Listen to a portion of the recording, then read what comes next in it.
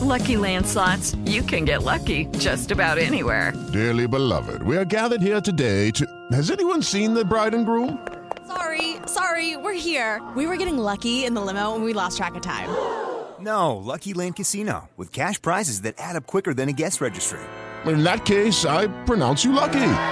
Play for free at LuckyLandSlots.com. Daily bonuses are waiting. No purchase necessary. Void where prohibited by law. 18+. Terms and conditions apply. See website for details. For Tuesday. Let's check out the latest in college football with the Orlando Sentinel's Matt Murschell. Catch Matt on Twitter at @OSMattMurschell. All right, Matt Murschell talks college football with us on these Tuesdays. Always appreciate the time. First, Matt, good morning. How are you? I'm doing well. How are you doing? Doing good. I want to work through some things here. Let's go first. UCF had to beat Houston on Saturday. They did. They become bowl eligible. Just give me some thoughts on the final regular season game. Well, I think what stood out to me was just, how the defense was able to kind of put together a pretty solid half in the second half and was able to shut Houston down. The offense looked good. John Rice Plumlee had 2 touchdowns. We saw R.J. Harvey continue to perform in the way he has done all season long with over, I think it was 136 yards of rushing and 2 touchdowns as well. And, UCF was able to get the job done. They got their win, and now they're sitting around waiting to hear where they're headed for a bowl game. It's a big win for them, and getting to a bowl game in their first year in the Big 12 was important. Gus Malzahn talked about that after the game, that they really wanted to kind of continue to carry some momentum into this off season, and now they'll get a couple weeks of practices, which will be beneficial for a lot of their young players, and they can look around and determine what they have and what they'll do moving forward in the recruiting in the transfer portal. So it's going to be a busy couple weeks for every team in the country, but for UCF as well. Matt, I tell some UCF people that think I know and I'm in the loop, I stay out of everything that's taking place these next several weeks because every team is dealing with this, the portal, who comes, who goes, and all sorts of things like that. So I have no information. But there are some interesting storylines for UCF that every team's dealing with. Okay, it's not just UCF related, but they've got players that can think about the draft. They have players that have eligibility. They're looking to add. So the makeup of a roster and who plays in a bowl game today, you simply don't know who's going to play perhaps in a few weeks. So give me your thoughts on what might happen with some scenarios here as far as who plays, who doesn't.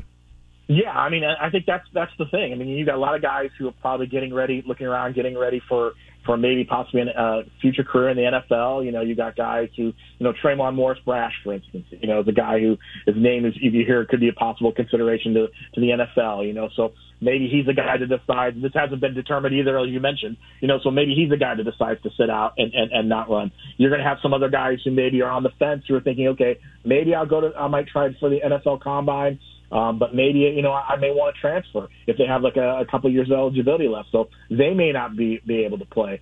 It's that's what makes this so interesting. Is even though you decide where your bowl game is going to be, you're going to have eventually you're going to start having this list of players that are going to come to Gus and say, listen, I'm not interested. I'm going to move on, or I'm making that next step. And, then you start looking at some of the younger guys. You look at the guys who had strong seasons, but you think maybe could be bigger pieces next year. You look at a guy, John Walker, who had a great, first year. He gets maybe some more playing time in these bowl games. You look at some of the younger guys, on the offense, when you look at like receivers, maybe you bring some of those guys on a little bit. Javon and Kobe both, have a year of eligibility left, and they haven't decided what they're going to do. So you're not sure there. Maybe Xavier Townsend gets some more looks. Trent Whittemore is a guy who transferred in. He's had a decent time when he stepped in and helped out for some injured players. So there are going to be some guys who are definitely going to get a look and maybe see more time on the field than they did all season long. So for Gus and the coaching staff, that's what makes this next week kind of interesting, is you're just not sure until you're 100%, get ready for that bowl preparation week, and you finally have a roster you can look around and see who's going to be there. Florida State beats Florida, battle of backup quarterbacks. So give me some thoughts on the game and then the storylines of both, on how the committee looks at an FSU team. Should they look at them differently? And then how should a Florida fan feel about an offseason now? Yeah, I thought the game, it took a while for Tate Rademacher to kind of get his feet under him. I thought Florida did a great job early on with a lot of pressure, this was a Florida team that used the sold-out crowd and the atmosphere to really kind of come at Florida State. It took the Seminoles a bit to kind of get themselves kind of regrouped. They obviously didn't look great in the beginning of that game, but then they found a way to kind of come back and start getting the offense moving. I thought the defense really was the catalyst for them. They stepped up in the second half, really made things, miserable for Max Brown. And again, Florida, this is something that's bothered me through the whole season with Billy Napier's team, is that just bad penalties, bad turnovers, bad things. Like late in that game, they lost their composure. And it's things like that really kind of swayed things towards Florida State's favor and eventually went to go on and win the game. I think Florida State's obviously back in the top four in the playoff mix. I think the committee is going to look at the situation with Jordan Travis being gone and Tate Rodemaker stepping in. If Florida State beats Louisville next week, I just don't think there's any way that Florida State doesn't get into the top four. They'll give them a little extra consideration because of the fact they won games without their starting quarterback. But if you're undefeated and you've won your conference championship in a Power 5, conference, I think you're going to make it, and that's just kind of the way the committee has worked in the past. I think for Florida, this is a make or break off season for Billy Napier. I don't think he gets fired like people were wanting. But he's going to have to make some changes. He's going to have to look at the offensive staff. What is he going to do? He's going to have to bring in somebody that can maybe come in and run the offense. He can't keep trying to do that on his own. I don't think that's working out for them. They're going to have to look at this roster, and they're going to have to find a way to add players, whether it's through the recruiting class or whether it's through the transfer portal. They've got to get some key players in there. They just don't have enough big-time playmakers. And the thing, like I said before, that really bothers me is they continue to make mistakes, boneheaded mistakes. Even in the final game of the season, they can't keep doing that. They've got to find a way to make sure that they, step up and find a way to kind of correct those mistakes. And you've already seen that yesterday. They let go two of their analysts, defensive analysts, and defensive line coach. So I think Billy's going to probably have to make some overall changes to the coaching staff and hope maybe they can find some players in the transfer portal. All right, speaking of the transfer portal, there's nothing like just 1 hour on social media and fancy announcements and graphics and highlights and everything. I chuckle, but here we are as free agency is underway. The portal opens on Monday. Players can announce, hey, I'm going in the portal and all sorts of things. The quarterback class is going to be interesting because of some names we already know that's going to be out there. Will Rogers at Mississippi State. Tyler Van Dyke at Miami has said that he's going to enter the portal. We'll see who else does.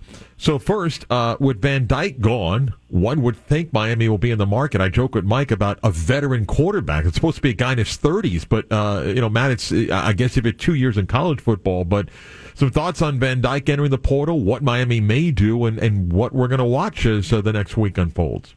Yeah, it's been a very interesting, first couple of days of what we've seen. And, I thought Van Dyke, it didn't shock me that he went in the portal. I think, obviously he's had an up and down year at a career at Miami.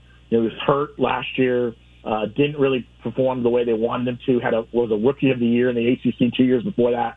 Again, solid year, but not great towards the end, again, struggled a little bit. He's going to be a name that you're going to see for a lot of big Power 5 job openings, so to speak. Quarterback openings around the country. North Carolina's a team that I wouldn't be shocked if they're interested in as well. And then, I think for Miami, they're going to have to look around. There's going to be a lot of big names out there. Max Johnson, quarterback who's at was at Texas A&M. He's the guy who's got a lot of wear and tear on his tires, and I think could come in there and help them out.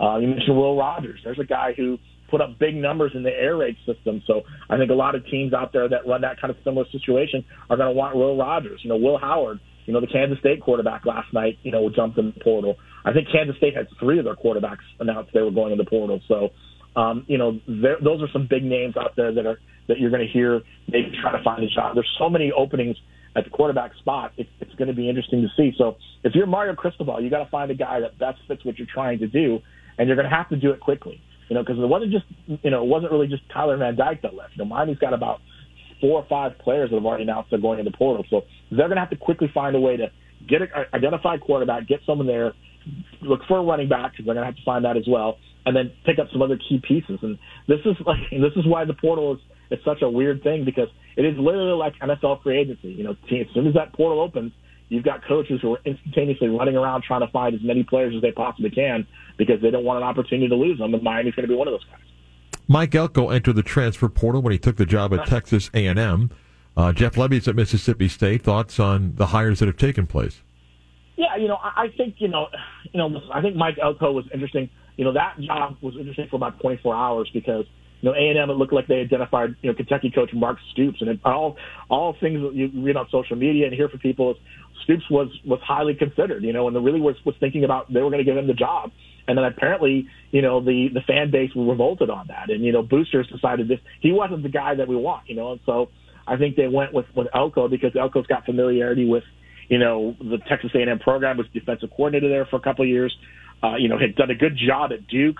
And so now they land a guy in Elko, and they hope that he's going to be the guy that's going to help maybe somehow resurrect, A&M's hopes. I thought Levy was an interesting hire as well. I mean, again, a guy who's been considered for names in the turnaround for several head coaching jobs over the last couple of years. He goes to a Mississippi State program that's obviously had a history of, putting up big numbers offensively under Mike Leach. Levy fits that same sort of model. I think he's going to be interesting because I think the offense will be a key part of what Mississippi State wants to do. And then also, Levy's going to attract some names. He's going to attract some guys from the portal. I mean, there's some talk of some other quarterbacks maybe coming and joining him and finding a way to put up some big numbers there as well. So good for Levy, and it'll be interesting to see how he does at Mississippi State. The next time we talk, we'll know the playoff four. So I'm going to ask you to leave on this one with a scenario. Georgia, Michigan, Florida State, Oregon, Texas, the 5 favorites in conference championship games win. Who's in, who's out? Well, I think Georgia gets in. I think Michigan gets in. And I think Florida State gets in. Now, the Washington-Oregon situation, I mean, you mentioned if Oregon's there and Texas is there, it's going to be hard because that's going to come down to, do they think that the committee thinks that the Pac-12 was stronger than the Big 12 this year? And you look at what Texas's, loss is, and you look what Oregon's loss is, and that would be to Washington. So I think Oregon would get in. I think that's who would get in, and I think Texas would be left out. It'd be unfortunate because Texas has had such a great year. But, the committee is going to look at the head-to-head. They're going to look at how, the conference itself did. They're going to look at the overall rankings. It's going to be difficult. Now, I think that would be a best-case scenario for this committee. If something happens with Alabama and Georgia, that could throw everything in the loop. If somehow Louisville would have beat, Florida State, that opens the door. It's going to be interesting, but the committee is definitely hoping for an easy path to pick the Final Four before they move to the 12-team playoff next year. Matt Murschell, catch him on X or Twitter at OS Matt Murschell. Good talking, Matt. See you next week. All right. Thanks. Talk to you later. Good stuff from Matt Murschell as always. An 11 o'clock hour coming up. Mike spoke a lot today about Billy Napier and how he thinks that it's not just a third year, but likely a fourth year. We spoke briefly on the bridge, but I want to bring up a couple points in the 11 o'clock hour, plus the decision from one person and why his opinion changed. Also coming up. But the hour begins with the news coming up next. Oh, wow. I believe it's his early 90s. Early 90s. EMF. I used to really like this song. And good one by whoever sent this in on the text line at 5857. EMF today, it's 3-letter bands. You can use the word the, like The Who, but good job, EMF. Yeah. Good song. Yeah.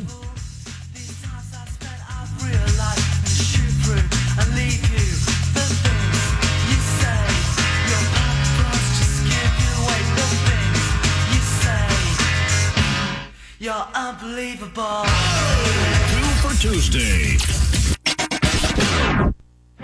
So I was texting back and forth with Kurt yesterday. Maxine's on Shine and updating me on some things, and the construction is getting there. They're almost done, and it's going to be even bigger and better. Maxine's on Shine, but they're open for dinner right now while they're finishing up that construction to the new side there.